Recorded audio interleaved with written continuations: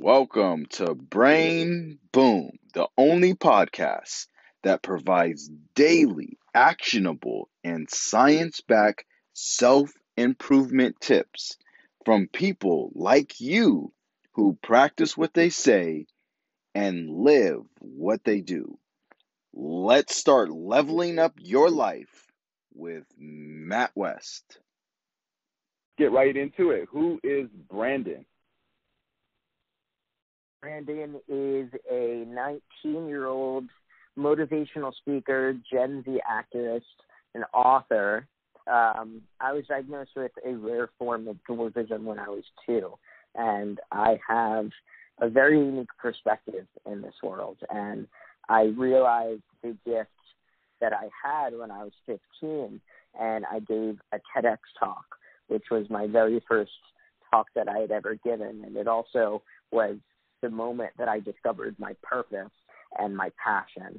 And that's what began everything for me. I have now been doing this professionally for over 3 years now. I've reached over 3.5 million people, and the journey has just been so incredible, to say the least. Wow. And what led you on this path of becoming a speaker?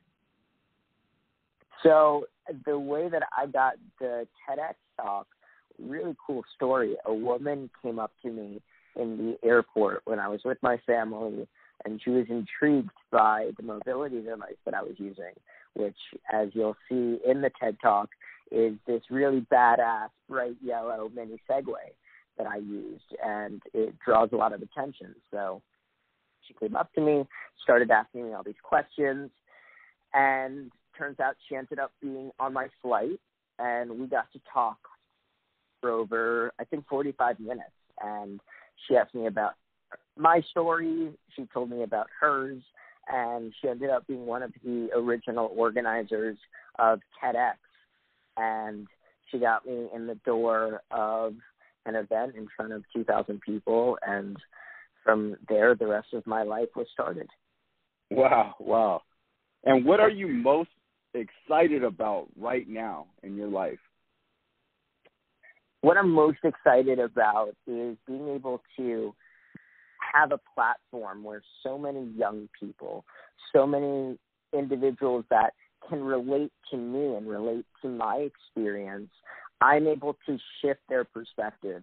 I'm able to show them what elevating empathy truly means and how they can be the change that they want to see in the world, and actually showing them how and empowering them to do it and to stand up. And it's just been extraordinary seeing the results that have come out of me speaking at schools and then hearing from administrators how they've seen a dramatic reduction of bullying and harassment since I visited their school. Things like that keep me going and reaffirm what I'm doing every single day is exactly what I'm meant to be doing. Excellent. And lastly, what is that one thing that people can do to really build empathy? Because that's definitely a skill that once you acquire that type of skill can really have a major impact in your life.